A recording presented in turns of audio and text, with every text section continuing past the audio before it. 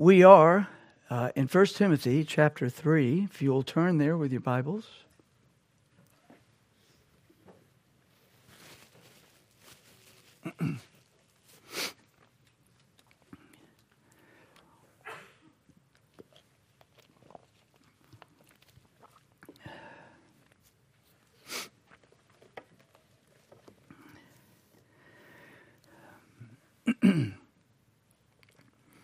If you would now stand with me, we're going to read verses 1 through 7. Verses 1 through 7.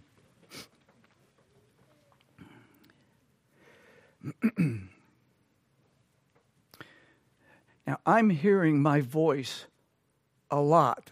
Is the volume okay back there? Does anybody want it down? I see a few heads nodding. Not many. We like it loud, right? Okay, well, good. I just didn't want anybody distracted because I will likely get loud. The Word of God, 1 Timothy chapter 3, beginning in verse 1. Let's give our hearts attention. This is a true saying. If a man desire the office of a bishop, he desireth a good work. A bishop then must be blameless, the husband of one wife, vigilant, sober, of good behavior, given to hospitality, apt to teach, not given to wine, no striker, not greedy of filthy lucre, but patient, not a brawler, not covetous, one that ruleth well his own house, having his children in subjection with all gravity. For if a man know not how to rule his own house, how shall he take care of the church of God? Not a novice, lest being lifted up with pride, he fall into the condemnation of the devil. Moreover, he must have a good report of them which are without or outside of the congregation, lest he fall into reproach and the snare of the devil. Amen. May the Lord add his blessing to these wonderful words, both of light and light. Let's unite our hearts, one voice, one heart before God in prayer.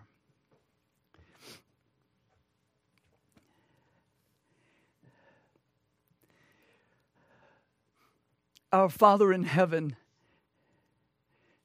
we cannot but praise Thee when we think upon who Thou art, when we think upon what Thou hast done. In the beginning, God created the heaven and the earth.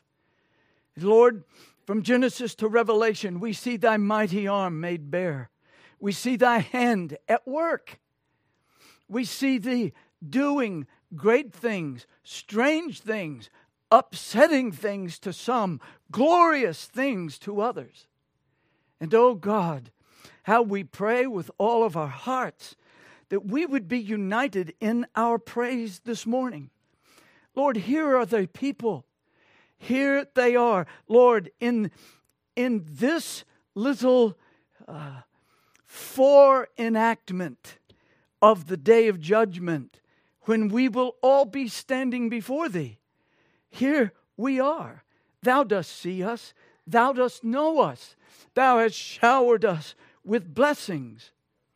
And, oh God, how we do pray that Thou wouldst mightily bless us.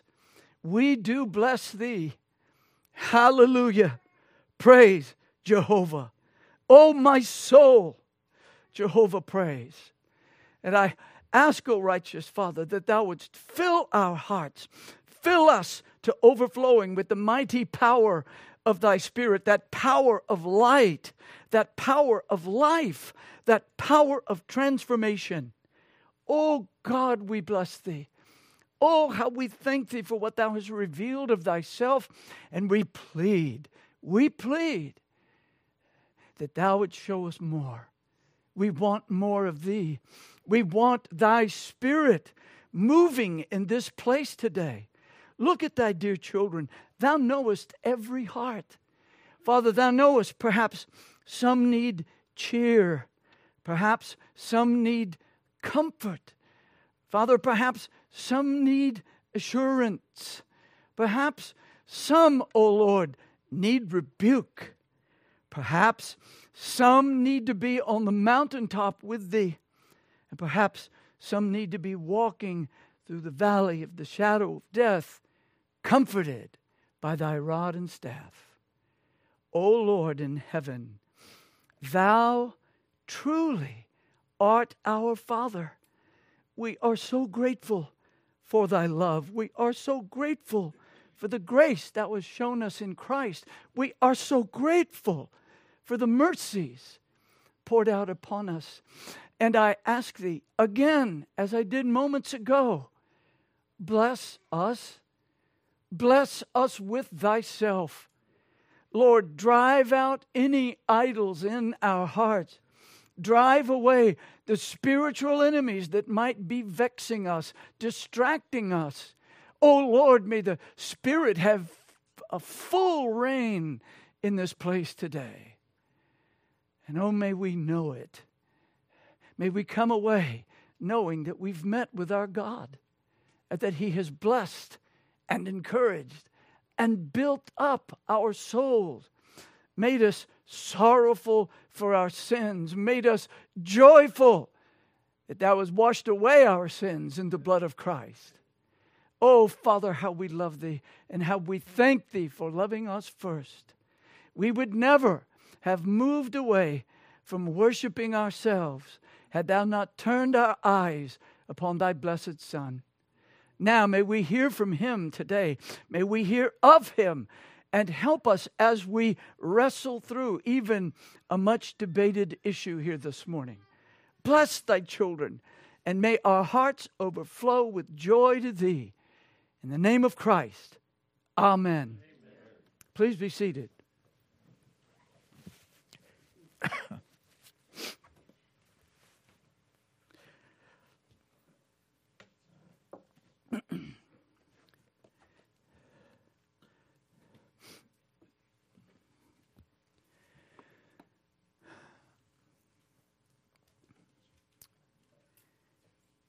Guided by the Spirit of God, the Apostle Peter said that the Lord Jesus Christ is the shepherd and bishop of our souls. Listen to this again. Jesus is, not will be, not ought to be, Jesus is the shepherd and bishop of our souls. That is just another way of saying Jesus is our pastor and overseer. Jesus is the model then for all pastors, all overseers, all elders, all shepherds, for he is the good shepherd. He feeds, comforts, protects, guides, and cares for his sheep. Phil Newton writes in his book, 40 Questions About Pastoral Ministry, quote, "The emphasis on the Lord God as shepherd communicates his presence, care, nurture, comfort, protection, guidance, leadership, and provision." Any future use of the shepherding metaphor for those serving his flock must connect these characteristics to pastoral ministry. Close quote. That is the fact. This is not a job. And for those of you that think that pastors just have this job and you ought to be doing your job, get another way of thinking, because it's not biblical. It's not a hireling work. It is mission. It is heavy work appointed by God. So we ought to look to the great shepherd as he has shepherded us, and those that are our shepherds and those we hope to be our shepherds must be men who think like this. Newton then Newton quotes Shepherds After My Own Heart, a book written by Tim Laniak. Quote, with the New Testament pastoral office in view, Yahweh's appointed shepherds were not expected simply to tend a flock. They were serving its owner. You want to think about pastoral work? It's serving the owner of the flock as his representative. Newton then wisely concludes, quote, pastors consequently must reflect the model of the Lord God as shepherd over the flock. Close quote. My beloved brethren, pastors must serve Christ, the flock's owner, and reflect the model of Christ the shepherd. He must serve the owner of the flock and reflect the model of the shepherd. He appoints the pastors to feed, comfort, protect, guide, and care for his sheep by the word of God in the power of the Holy Spirit of God. In and of themselves, they are unable to do so. Elders must be born of God's Spirit, filled with God's Spirit, and equipped by God's Spirit for this monumental task. Timothy was such a man. That is why Paul left him in Ephesus to reform God's order to a congregation that had been disordered by false doctrine. If you read the scriptures carefully from Genesis to Revelation, you will see that God is a God of order. He wants us living in Him according to His order. And for every one of us, the beginning of that order moving into our soul is when the Spirit opens our hearts to believe the gospel. Why? Because we repent of our sins, believe on the Lord Jesus Christ. And we now have a Lord who tells us how to live. I don't want anybody telling me how to live. Then you don't want Christ. Because He is the Lord. That's not something you make Him. I grew up with the lie, oh, you make Jesus Lord of your life. No, you don't. You bow to Him or you don't. It's that simple. And that bowing begins when we repent of our sins. That bowing begins when we look to Him and in faith and plead with Him to save our mortal souls. So, Timothy was to bring order to disorder. And the first thing on Timothy's list was reforming the Ephesians, everybody listen carefully, worship. Reforming the Ephesians worship. You and I are saved to worship God, listen carefully, according to His order, not our good ideas. We believe, at least I know many here do, and everyone should believe in Bible-governed worship, period.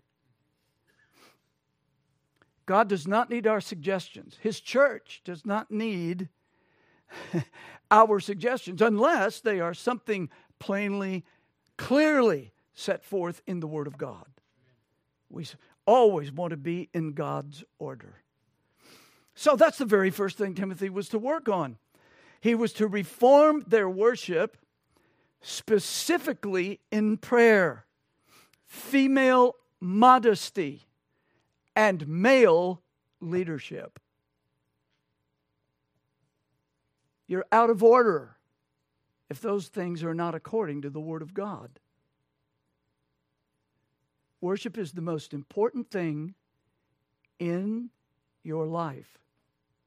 And anything else that's more important than the worship of Almighty God is your idol and your true religion, no matter how good the thing itself might be. That's why Paul starts with Timothy. Let's get the worship straight. Men, I want you to pray with holy hands and not in wrath and doubting. Women, you should be clothed with what is becoming for women professing Christ, professing godliness with good works. Your life should be covered with good works. If not, I can assure you that your worship is deficient at best.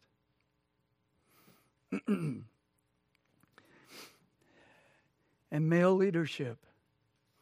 Paul has already said that the women are not to teach. He doesn't permit it. Male leadership is what he makes abundantly clear by the words that he uses in chapter 3.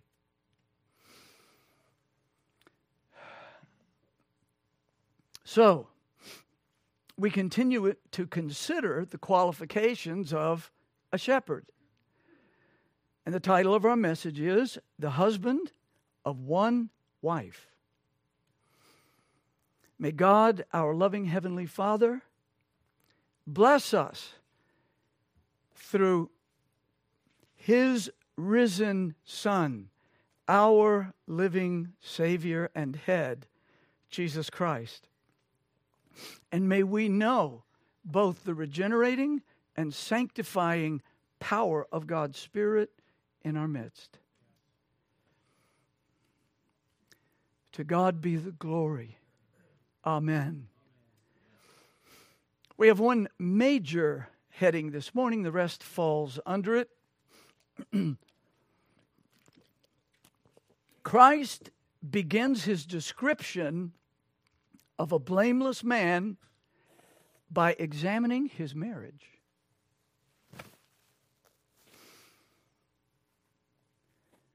Not with whether he's been to seminary or not.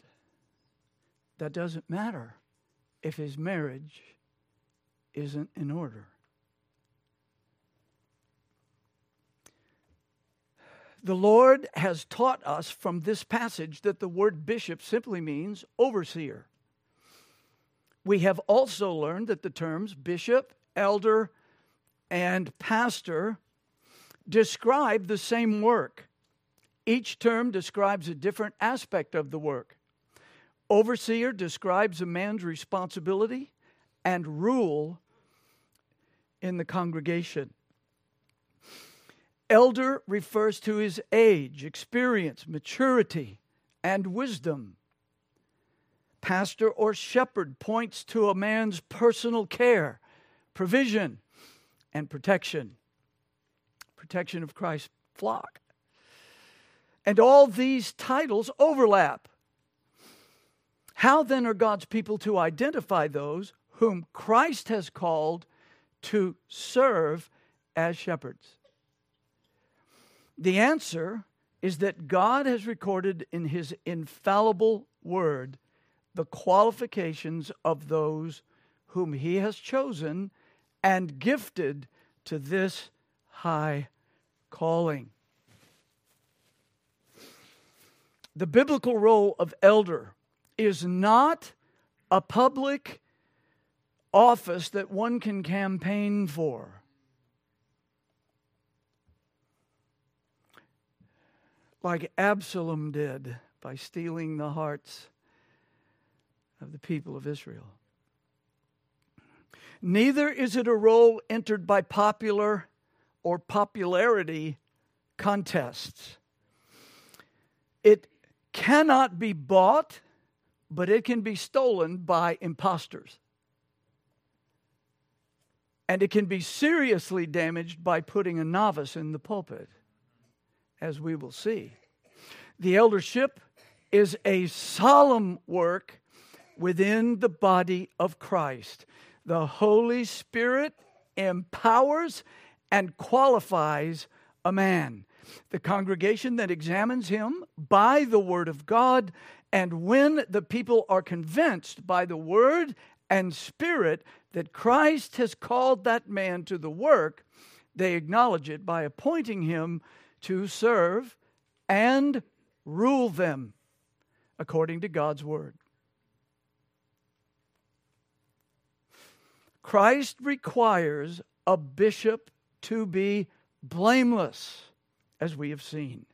It is therefore necessary. No other option is possible. Why? One, because Christ Jesus, the Holy One of God, is the head of the church. We are to reflect our Holy Master. Number two, because Christ commands it in His Word. Really, we don't need anything else, right? He commands it. And three, because Christ Jesus is the model for the shepherds of His flock. Every day, brethren, in a general sense, our lives are declaring to the world something about Jesus. I mean, do you really believe that? We are either lying about Christ and what He's like, or we're telling the truth and what He's like. And that begins in the home, as we're going to see. Robert Murray McCheyne said, quote, "Study universal holiness of life." He's speaking to pastors. Study universal holiness of life. Your whole usefulness depends on this. For your sermons last but an hour or two. Catch that too. Your sermons last but an hour or two. Your life preaches all the week. Close quote. Richard Baxter said in The Reformed Pastor, quote, "Take heed to yourselves, lest your example contradict your doctrine, and lest you lay such stumbling blocks before the blind as may be the occasion of their ruin. Lest you unsay with your life what you say with your tongues, and be the greatest hindrance of the success of your own labors." Close quote.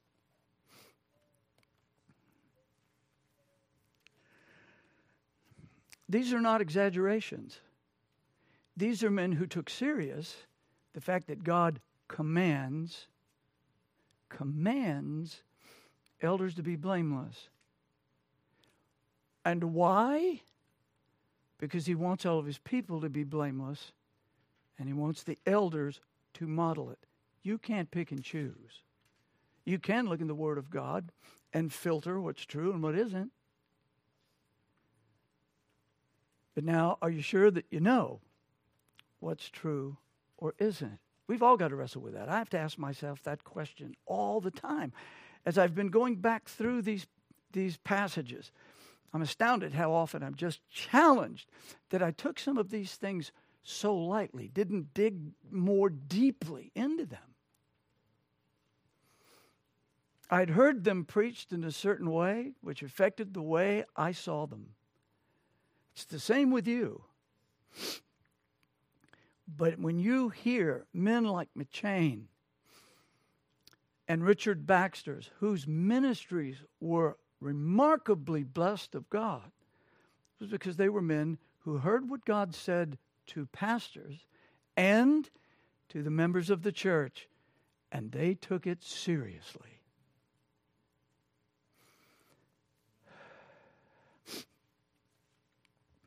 Nevertheless, we have learned that blameless does not mean perfectly sinless lives. No one but Christ has ever lived such a life. It does mean that a pastor is not opened to legitimate attack or criticism on his moral life. How then do Christ's flocks identify a man as blameless? In at least two ways. Number one, they must familiarize themselves with Christ as he is presented in the Gospels, because that's the model. Are you ignorant of the Gospels? You're ignorant of Christ at many levels, and you don't know either how to be a husband, a father, or a pastor. You have to know Jesus Christ and walk in his ways. You do that by love. You do that because his grace, mercy, and love has captured your heart. You do that because he's given you the Holy Spirit. He's given you all the tools you need to obey him. All of them. He doesn't shortchange any of his children. Now, we might not know how to use them. That's why we need to hear regular preaching about who and what we are in Christ. Salvation is all of grace, and our sanctification is a grace walk. But God has given us his great and mighty transforming grace so that by faith we may lay hold of the tools and utilize what he's given us so that we can bring him glory just to show him how much we love him. That's all it's about. Faith that worketh by love. So, we must be familiar with that Christ as he is presented in the Gospels. The elder is, as we've seen, his representative. He's not Jesus, but he should be being made more like Jesus. And that's one of the things the congregation should be praying for earnestly. Father, help that man. Help that weak vessel to bring you glory. David Dixon, who wrote a book about the eldership in the 1800s, said someone once told him about his pastor, not Dixon's, but the man who was speaking to him. He said, "He's a good man, but he doesn't remind me much of Christ." I can't think of anything more devastating to hear about your pastoral work. But that's true. We've got one model. Before the foundation of the world, God predestinated that we should be conformed to him. Not your favorite basketball star, not your favorite football star. God help us, not any of Hollywood's actors. You know, certainly nowadays, it's hard to find a politician that's even respectable. What's the model? Jesus. Amen. That's always the model. He didn't fail at any point. I have failed. I do fail. I will fail in this life at certain points.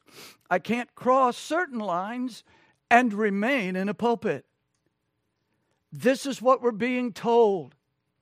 This is one of the reasons Paul mentions to Timothy, meditate on these things I'm telling you, that everybody may see your productivity, that they might see the fact that you're profiting from following Jesus faithfully in His Word.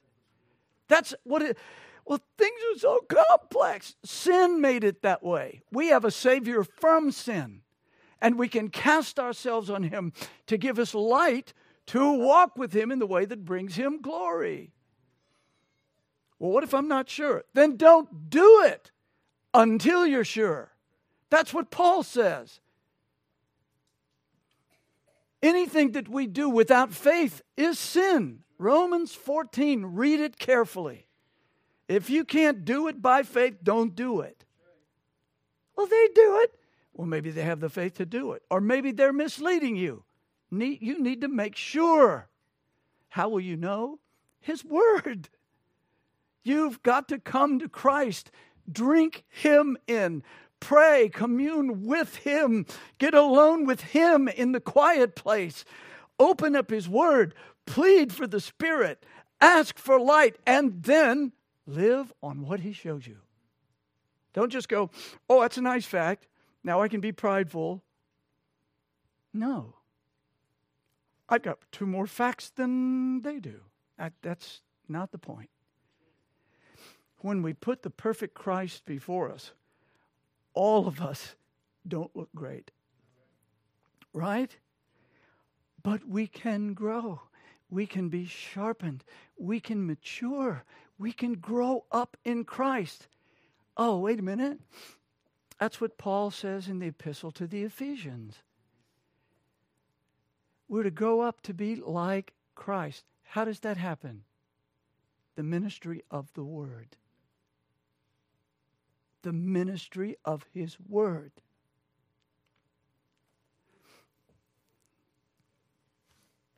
Ignorance of His Word is simply ignorance of how to walk with and bring glory to our Savior.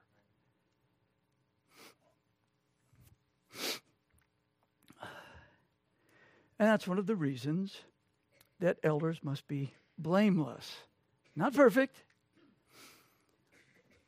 When Paul says this to Timothy, and when Paul says something very similar to Titus, who's in Crete, people were known there. The Cretians were known there to be liars. If their mouth is moving, they're lying. You know, they're called by one of their own prophets evil beasts. How's that? How is it living in Florida? Well, a lot of evil beasts. You know, I mean, he's saying, here's their life. It's beastly, which is sad for those made in the image of God. It's especially sad for those who wear His name. Is it not so? We want to know Christ and walk with Him. You can't do it by wishing. You got to get alone with Him. You've got to talk to Him. You've got to pour your heart out to Him. Well, you know, I'm kind of busy. Get as unbusy as you can possibly be. You have to learn to do triage if you're going to walk with Jesus. There'll be some things that are lawful things, maybe even really good things, but I can't do that because I must do this. I must walk with Christ. I must learn how to be spiritually minded. I must know how to bring Him glory. If I say, He's my Savior, Savior from what? Hell. Savior from sin, which is what causes us to go to hell. Every day we should be saying, what do you want today? Thank you for saving me. Thank you that I am not in the flames of hell, the darkness of hell, the absolute horror of hell. You've saved me, and I won't go there. All because of you. What do you want today? Just tell me. Well, he's not going to send you an email. He's not going to send a letter. He's already sent some letters. In the Scriptures, He's given you His Word. There is no walking with Christ without His Word and His Spirit. It doesn't exist. It doesn't exist. And that's what elders and pastors and bishops should be doing. Living so that God's people get some idea of how to live. We had some friends years ago, dear, dear, dear friends. We love them. Probably more than most of the family that we had on either side. But after the Lord saved us and we began to realize what living with Him was going to be like, and we started moving in that direction because of His love, because of His mercy, because of His grace, that we were leaving certain things out of our lives that we had just wallowed in. And our friend said, we don't want to live like that. And they don't. We weren't coming up with something new. We were coming up in our culture with things that our culture doesn't like. If we were of the world would love us. God's people are not. Oh, this is vital. So that's why, if you stop and think about it, Ephesus is in trouble, right? That's why Timothy is there. And he's to put everything back in order. Titus, he's in Crete. People are not only evil beasts, but slow bellies. That means gluttons. The idea, it's a great Greek word. It means that when you see them coming, the one thing prominent as they're coming in your direction is their belly. Now, that's what he's saying. They are gluttons, they're beasts, and they're liars. You know what Paul says? Just nurture along like grandpa. Just kind of hope things will get better, and whatever you do, just love them. No, Paul did say to love them, but he said, rebuke them sharply so that they will be sound in the faith. A man is not a pastor who will not obey the word of God in reproving and rebuking the Lord's people. That's all he ever does. He's as imbalanced as he can be. He is as imbalanced as he can be. He needs to build, and on the building way, reprove and rebuke. If he's a faithful man, he doesn't enjoy that any more than parents enjoy disciplining their children. Brethren, this book has been neglected in this country for a very long time. We need men in the pulpits that will preach Christ, preach His Word, preach the Christian life without backing down. They won't be popular, generally speaking. But there will be healthy plants growing to the Lord because they're being trimmed and pruned so that they make more fruit. A man that's blameless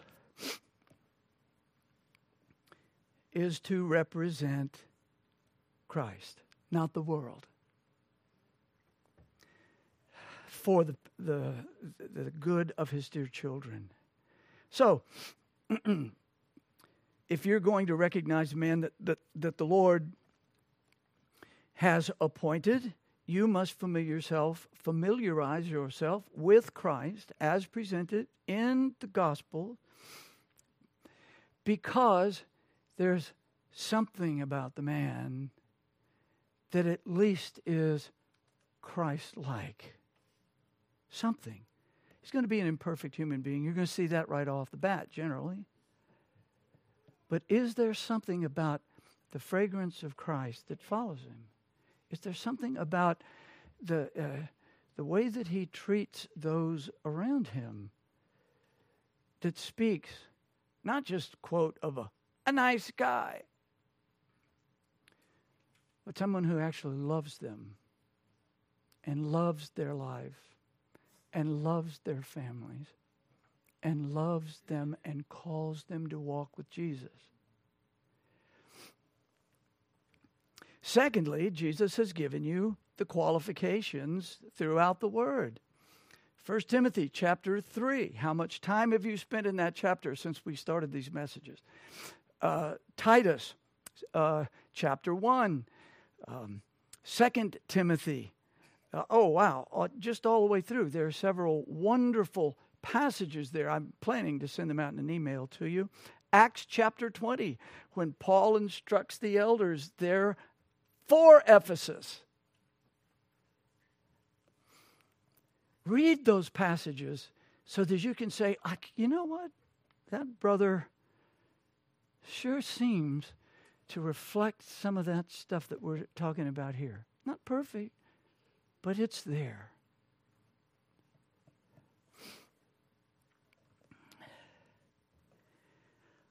Well then, we're finally here. A bishop then must be blameless. And first on his list is husband of one wife. The husband of one wife. That simple phrase has been a heated battleground for many, many centuries. Many. And the Lord's people are still wrestling over it. I understand that. Why wouldn't our spiritual enemies want us to be confused about this? Why? Because marriage is a picture of the gospel. God built it into nature in what we call marriage.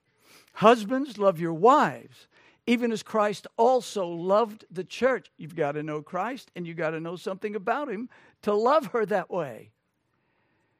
Even as Christ also loved the church and gave himself for it, that he might sanctify and cleanse it with the washing of water by the word, that he might present it to himself, a glorious church, not having spot or wrinkle or any such thing. So ought men to love their wives as their own bodies. He that loveth his wife loveth himself. For no man ever yet hated his own flesh, but nourisheth and cherisheth it, even as the Lord the church. That's got to be visible in the man that we would call to be an elder.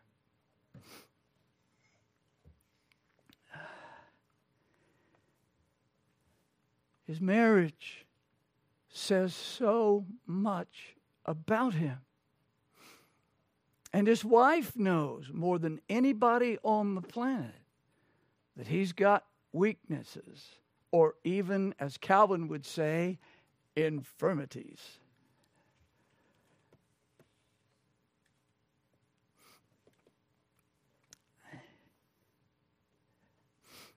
Pastors' wives are great women. So, how's he do with his wife? He's supposed to be a one-man woman. What does that mean? I'm sorry. A one-woman man.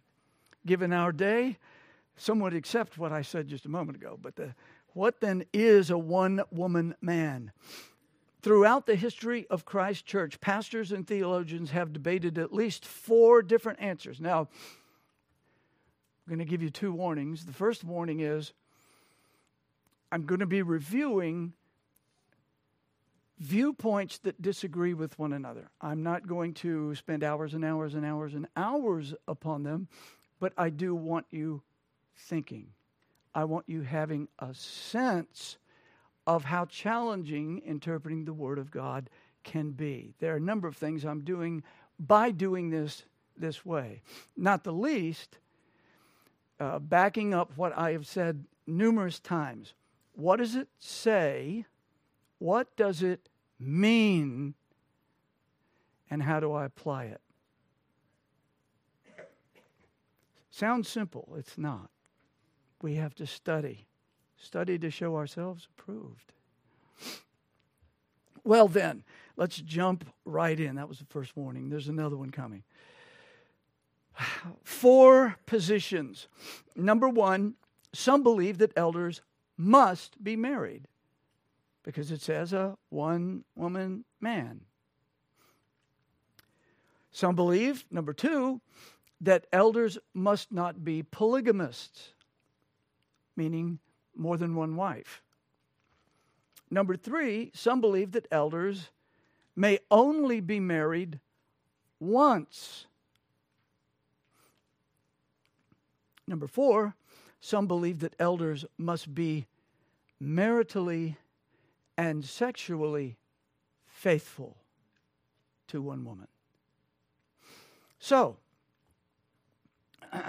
among the works that I have consulted, I have found help, especially in this subject, in the books by Alexander Strauch and William Mounce. You see, Paul doesn't tell us, he doesn't say it in a clear way for us, whether he means one wife at a time or once in a lifetime. Boy, that's 2 very serious differences. The only thing they have in common is a man marrying a woman. That's it. So, now let me give you warning number 2. Beware. How you think about marriage and divorce will drive the way you interpret this. Your view of marriage and divorce will drive the way you want to interpret this.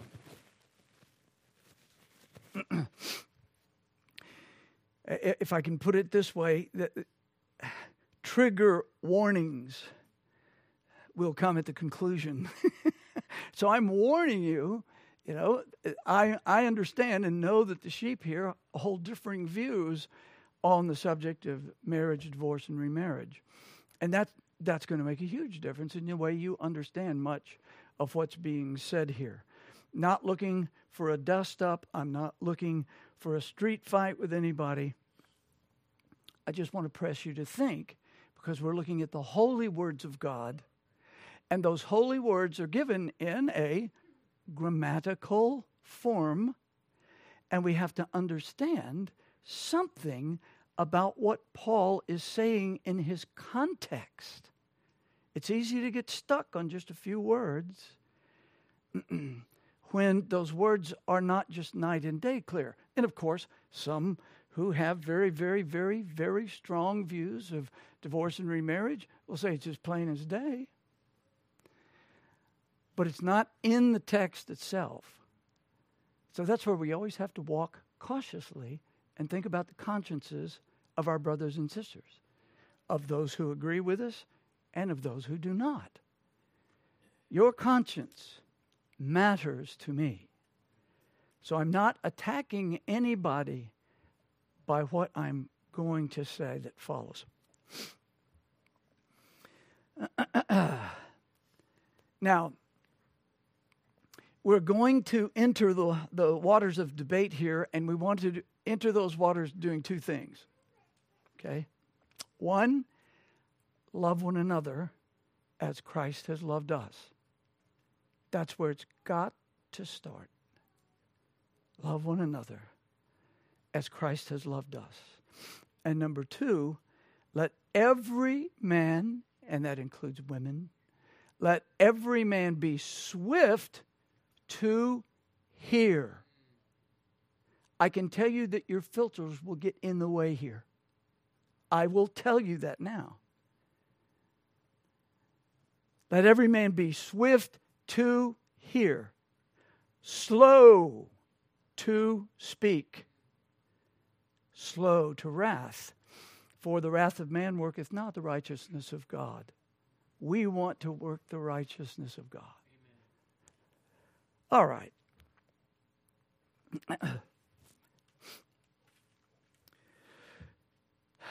Number one, some believe that elders must be married.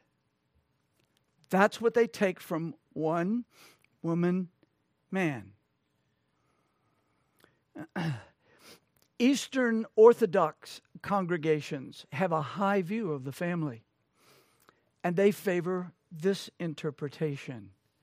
In other words, in order for a man to be an elder, he must be married, so that he, his wife, are examples to the flock. Now, that's not a bad thinking. In fact, all of these views have great minds that have struggled with them for years. Just to give you an example of what we're about to run into, years ago, one of the young men that's no longer in this congregation came to me and said, I'm wanting to join the military. I said, okay, why? He gave me some of his reasons, and some of those reasons really bothered me. But he was a young man that was ready to get out of the house, and he was pretty angry. So he was going to the military. And he said, what do you advise? And I said, well, I'll tell you what. I gave him a book that was entitled War, 4 Views. And I said, now I want you to read every chapter. I want you to read all the arguments that the men make. I want you to take your Bible and look at the way they're using those verses. And then I want you to make your decision. All right?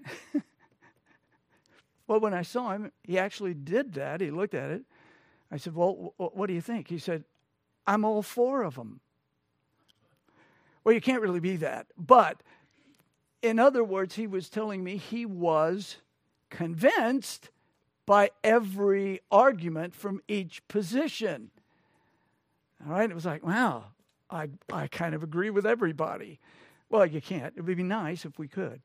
But this is exactly the way it goes.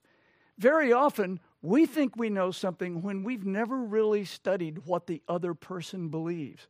And we have a straw man, as they call it, or we have something of a dummy view of their I don't mean dummy as mentally dummy. I don't mean that. I mean like a crash dummy.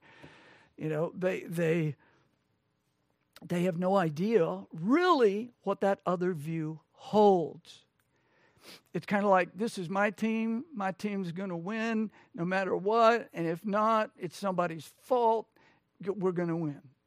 All right? But they don't realize the other team can outplay them. And very often they do. Happens in theology if you're conscientious. You have to look and say, I believe that I believe this, but I've had some arguments set before me. I need to really think through carefully.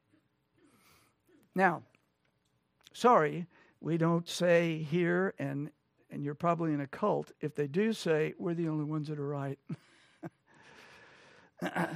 So at first glance now, this looks like a good conclusion. Listen carefully. John Calvin, while he did not hold this perspective, believed it was reasonable. All right? He said, now, that's not especially my view, but I can see that it's a reasonable view and why they've come to that conclusion. So he says, a quote, I do not disapprove of the opinion of those who think that the Holy Spirit intended to guard against the diabolical superstition which afterwards arose. As if he had said, quote, so far is it from being right, that means commanding singleness from the priests and bishops. So far is it from being right and proper that celibacy should be enforced on bishops, that marriage is a state highly becoming in all believers. In this way, he, Paul, would not demand it as a thing necessary for them, but would only praise it as not inconsistent with the dignity of the office. Close quote. What? Well, what he's saying is that now I haven't fully embraced that, but I can tell you that the very fact that they're standing for men who preach and teach to be married, I'm all for it. You know, I'm with them on that. By the way, that's a very Christian thought. I can't agree with you, brother, on everywhere you're going on that. But right here, we can fellowship.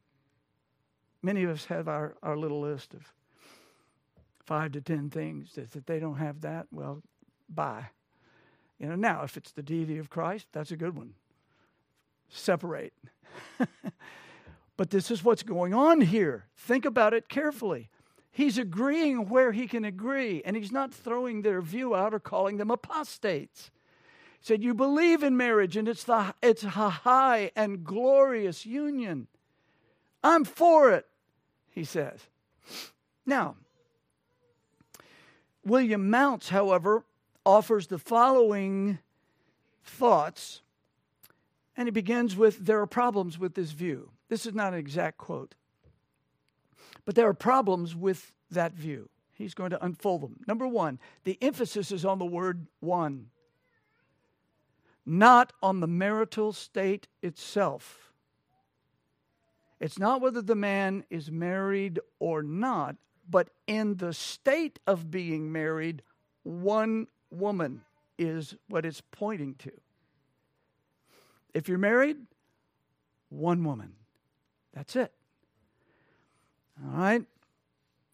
Number two, oh, by the way, it's all about a man's moral character, not his moral status.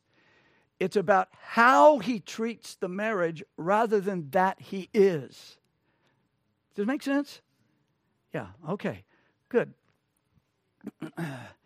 So then, number two, if this is the interpretation, neither Jesus nor Paul could be elders in a church. That's a big one. That's a big problem.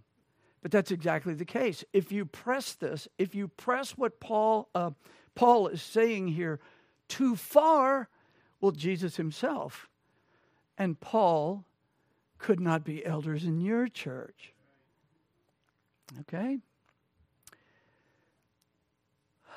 Now, there is some argumentation of whether Paul was once married. We're not going to enter the waters of that debate, but it is historic, at least in the minds of some, that Pharisees had to be married.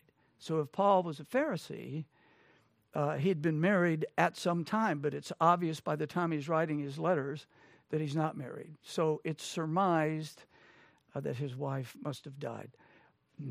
We don't have any of that in the Scriptures, so I don't have anything to say about it to you right now. Other than that, here's what I'm saying. I'm not talking about it.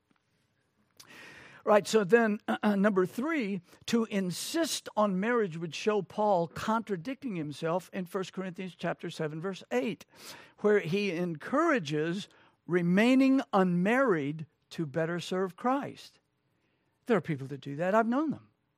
There are people that say, I'm not going to get married, because I want to give all my energy, all my strength to serving the Lord Jesus Christ. I don't want to be slowed down, by the wonderful issues of having a family. I just want to follow Christ on this. Paul approves that very strongly. In fact, as you read Paul, many have come to the conclusion that he really thought that was a better state for Christians to live in, but he did not force it. Number four, furthermore, reasoning in this fashion would make it necessary. Now, this is one of those places. Reasoning like this, okay, one woman man means you must be married. Reasoning that way would make it necessary for an elder to have more than one child. Because it says down here that he keeps his children plural. Not his child, but his children. And so the very thing Paul would be declaring is, well, he's got to be married and he's got to have more than one child. Now, that's not a crazy notion. But is it what Paul is saying? Why am I doing this to you? I can tell some of you are drifting. Because this is how you have to wrestle through a lot of things in God's Word. And this is also why there are pastors, teachers. They're giving themselves to trying to untangle these things that God's people have argued for centuries. So, few would think that Paul was really requiring for a man to be a pastor to have more than one child. But just, why that? There's not too many people have run to defend that, which I'm very thankful for. Okay, so one woman man could mean a man needs to be married. And I will tell you, generally speaking, I think he should be. But I could not make that an absolute binding thing. I know of men in other congregations that are not married. One who is 70 years old called me just the other day, still looking for a wife. And he has faithfully pastored a congregation that's growing and has been since he's been there. So, obviously, there's something good happening there for a man who doesn't have a wife. So, we're not convinced that one woman man means a man must be married. It's probably the best idea, especially because one of the things he's going to do is counseling marriages. And it's very hard, as history has shown, for some folks to do that. Number two, some believe that elders must not be polygamists. Must not be polygamists. This too is an attractive interpretation, really is, especially because it does the most justice to the phrase one woman. One woman. Now, there seems to be no historical evidence that polygamy existed in Judaism at the time Paul wrote. We know from the Old Testament that early in the life of Israel and before they were even a nation, polygamy was clearly being practiced. But as time changed, apparently by the time of Paul's writing, the idea of monogamy had really taken over within the Jewish community. So it certainly doesn't seem to be something that would affect the Jews. But it's also difficult to find any historic evidence that polygamy was practiced by the Gentiles of the Greco-Roman Empire at that time. At that time. Polygamy's been around for a long time. Go to the first book of the Bible. But the fact of the matter is, now, and once again, you hear where we are? We're having to wrestle about history. Now, history is an important thing in interpreting the Scriptures, but you can still interpret the Scriptures well if you don't know much about history. But the Holy Spirit can show you much. But the fact of the matter is, the Bible is a historical book. It took place during certain times, and it addresses things that people said and did, which we're not doing, which we don't understand their cultures very often. And so history can be very helpful in that point. Notice the word, helpful, not central. It's kind of like a friend that throws in his 2 cents every now and then. Now, many faithful commentators throughout the years have held this polygamy view, such as the early church father Justin, later John Calvin, the Greek scholar A.T. Robertson, a famous Baptist Greek scholar, and in our time Wayne Grudem. Some of you may know that name. However, one of the problems with this comes from the very letter itself. In chapter 5, verse 9 of 1 Timothy, it says, "Let not a widow be taken into the number under 60 years of age." All right? A woman from 59 down is not to be brought to the congregation for the congregation to care for everything for her. Whoa. We're not going to do that. You can go back and listen to my sermons on Timothy when I did those. But the fact is, he's trying to keep unnecessary financial burdens off of the churches because they were often very poor. So what's happening here is it says, don't let not a widow be taken into the number under 80 years old, having been the wife of one man. Now, that verse does not give us any idea that there is such a thing as polyandry going on among the Lord's people. There's polygamy. We've heard of that. It's also known as polygyny. But there's polyandry. That means a woman who has more than one husband. That sounds strange to you, children, and it should. But it is a reality. Not too long ago, in a British newspaper, they were touting this big article about, this family, this wonderful family of this woman who's married to 4 men. All right? This is perversion. But the fact of the matter is, our culture says just about anything you want to do, fleshly, sexually, it's just fine with us. The Bible says no. The Bible was a disruptor. The Scriptures, the Old Testament Scriptures, were disruptors all through the hundreds of years before Christ came, because it called for at least marital faithfulness. Even in polygamy, there was a requirement of faithfulness. And there being a family. So, not only that, we've got one clear passage in Scripture that would say a woman having more than one wife, a woman having more than one husband would be a problem. Romans chapter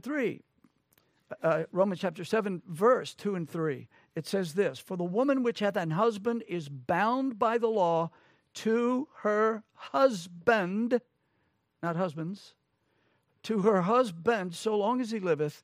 But if the husband," the definite article, "if the husband be dead, she is loosed from the law of her husband. So then, if while her husband liveth, she be married to another man, she shall be called an adulteress." This forbids that notion of having more than one husband. We could go on. All of these could go on for a very long time. I won't do that to you. You may already be planning reproof. But number 3 says, some believe that elders may only be married once. One woman, man. They look at that. They see one. They put the proper emphasis on that one. And so he can only be married one time. Some believe that. Some maintain that for an elder to have been remarried, even after the death of his wife, I think that's what Paul's forbidding. Now stop and say, and I know nobody here holds that perspective, so I can say this very plainly.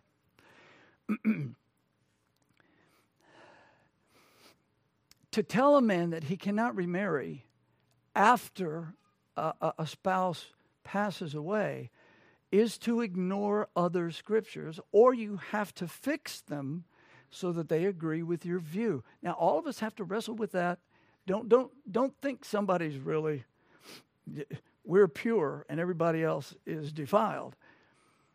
We all struggle with what we believe if you're reading carefully.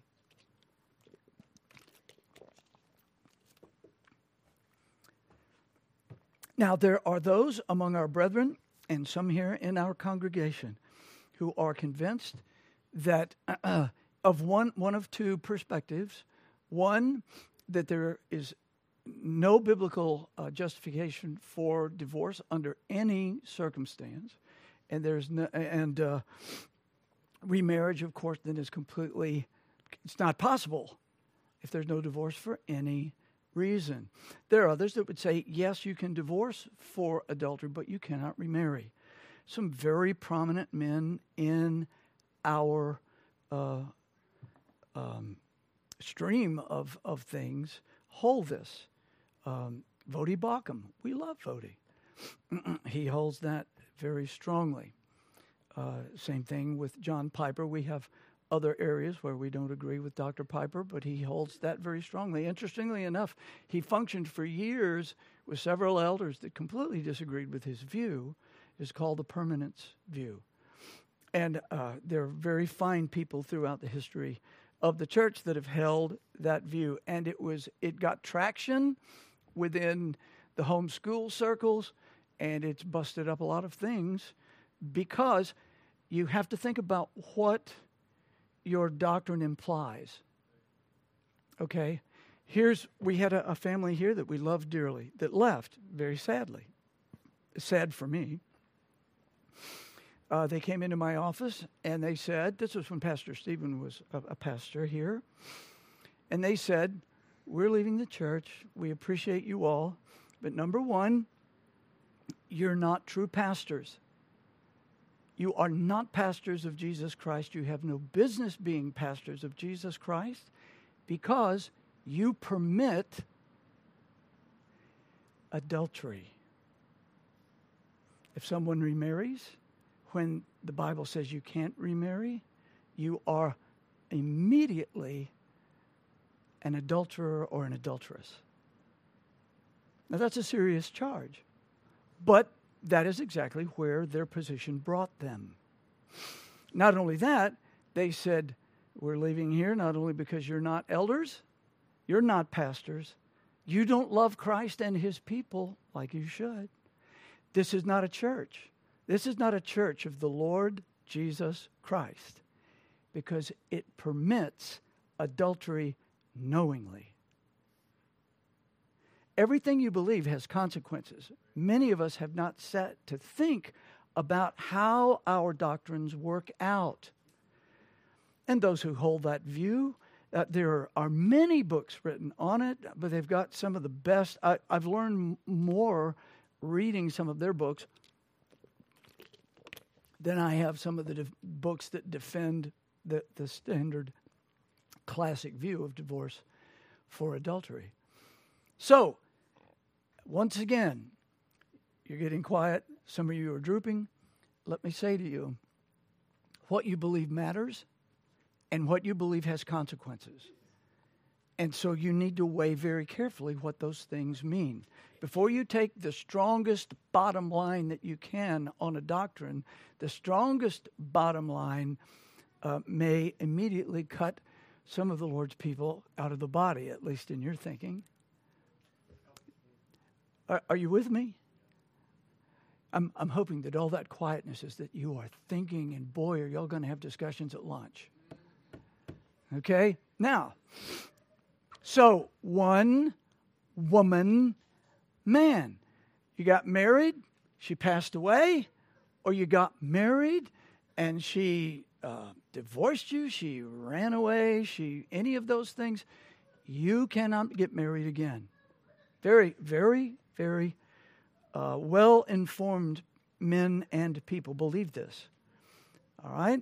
So, for those who believe that Christ has permitted divorce in limited lawful circumstances, it is then possible for a man who fit into those limited situations to be an elder. Other than that, for those that hold this position, he cannot possibly serve the Lord in that condition. So you see, that makes a huge difference. Last one, and then we'll be done. Some believe that elders must be maritally and sexually faithful. All right, this is the last view. When all is said and done, this seems to be the simplest and the best interpretation. I believe that it is, but you can disagree with me. Many good men would. It does justice to the best of the previous arguments and creates the least number of problems with other portions of Scripture. Sometimes that's the only way you can make a decision on what something means. It doesn't mean this. It doesn't mean that. It does mean this. What are the implications of it? Many times somebody just makes a strong argument, beats the pulpit, and he's a prestigious person, and we believe it because he is. But it isn't because we've sat down and thought through and read through some of these things. I've lost sleep over this, so I have some investment in this. When someone tells you you are not called of God because you permit adultery, I don't know about you, but I can tell you for me, that is something that has to be dealt with. So, and I don't hold the positions that I do because I'm divorced. I'm not. I've been married to my beloved. We'll be hitting 48 very soon. I thank God. So, what does this actually mean? One woman, man. Well, what's the context? It was a highly immoral society. You didn't find people that were all happily married among the heathen and the pagans. Even though at certain times in the Roman Empire, divorce was looked down on, but it was more of a moral and prestige thing, not because of God's word. We should be drawn by the word of God.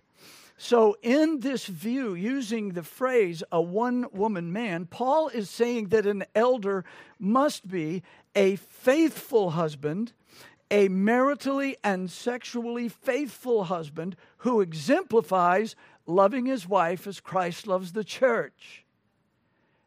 I believe that's the idea. And it holds to the idea, again, I say generally speaking, a man should be married if he's going to be an elder. But I've not made the law. But I can appreciate, like Calvin, those who have held that particular perspective. Because it makes a man more well-rounded in how to deal with people.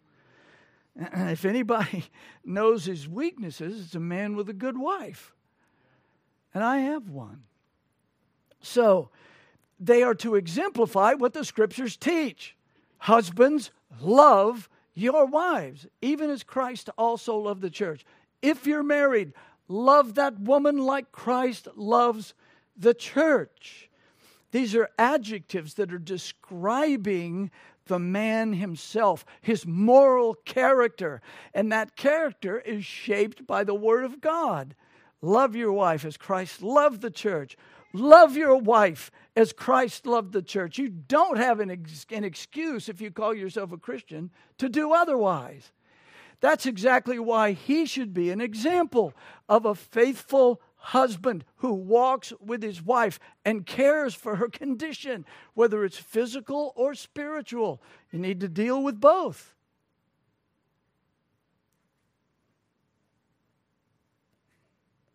A man that refuses to love his wife as Christ loves the church needs to question his profession, because it's direct rebellion against Christ, the head of the church. You don't have an option to say, well, let me think about that. No, that's not going to work. Husbands, love your wives. Give yourself for them. You want a wife that can say, I love my husband because I know this guy wears himself out for me.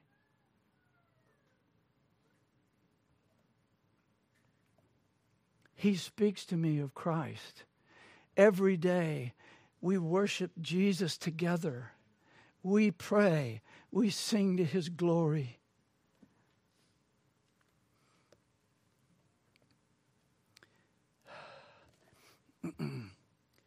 My brethren, this particular view prohibits all forms of unfaithfulness in a marriage, whether the person has been married before or not. It prohibits all forms of unfaithfulness, from polygamy, concubinage, having a concubine, a common law wife as they're often called, homosexuality, adultery, pornography. It is adultery.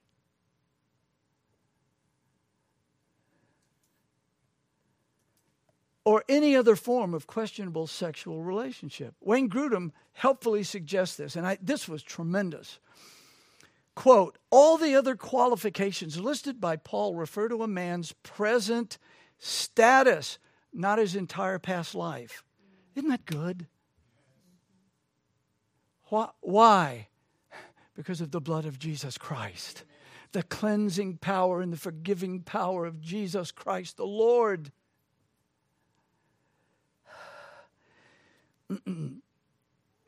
None of us should be judged in our present status by our entire past life. A man may have had 5 wives. Jesus didn't say to the woman on the well, look, you've had 5 husbands, that's exactly right, and you don't have one now. The one you're living with, sorry, you can't come into the kingdom. You're just too filthy. No. We're all too filthy to enter by any kind of works.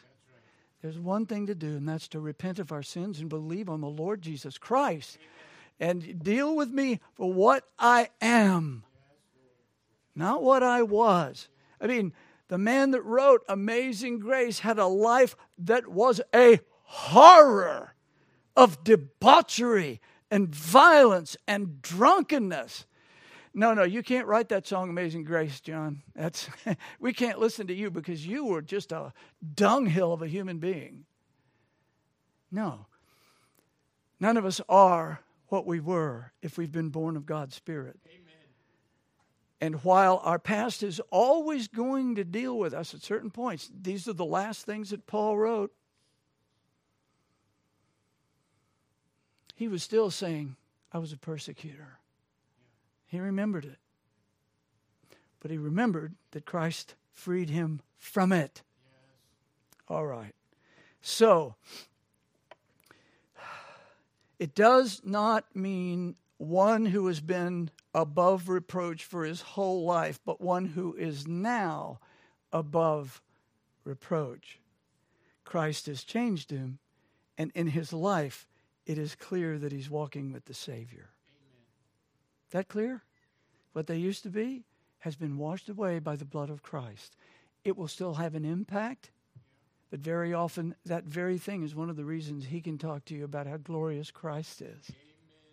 Thank you, Lord. So, those 4 things take a while to work through, and some will not agree with where I have finally landed. I believe this is exactly right. If you're married, whatever has happened, if you are married, you must be faithful to that spouse. And a man that's going to be an elder must be a one-woman man, faithful to her spiritually and physically. So, as we look for an elder, we must be clear on the importance of the role of bishop. And as we look for an elder, we must be clear on the matters of what it means to be blameless. We're not looking for a perfect man, but we're looking for a righteous man who walks faithfully with Christ and manifests his conversion by the life that he leads. We'll take up there next week, God willing. Amen. Now, Father, we've had to work through some things here. We've had to think about some things that break our train of thought. We love to hear about Christ. We love to hear about the cross. We love to hear the gospel over and over again. And yet thou hast taught us things here in the scriptures that often we must stop and labor over. I want thy people here to think, to really honestly think and examine the scriptures, and to be sure that what they hold is because they found it in the Word of God. Help us to be a Bible reading, Bible studying, Bible memorizing people, so that we might know our Savior, and so that we might recognize a man you've called to serve the owner of the flock. We pray it in Jesus' name. Amen. Thankfully, there's only one other controversy in the the characteristics here, the qualifications, and it's several verses away, so we won't have that right away. But dear brethren, I want you with all my heart to take seriously that you've got to think through what you believe. And be sure that you know at least there's a reason for believing it's taught in the Word of God. Young people, you can't live on your parents' faith. You need to get into this book and have faith in what God says. That being said, please stand with me and we will be dismissed.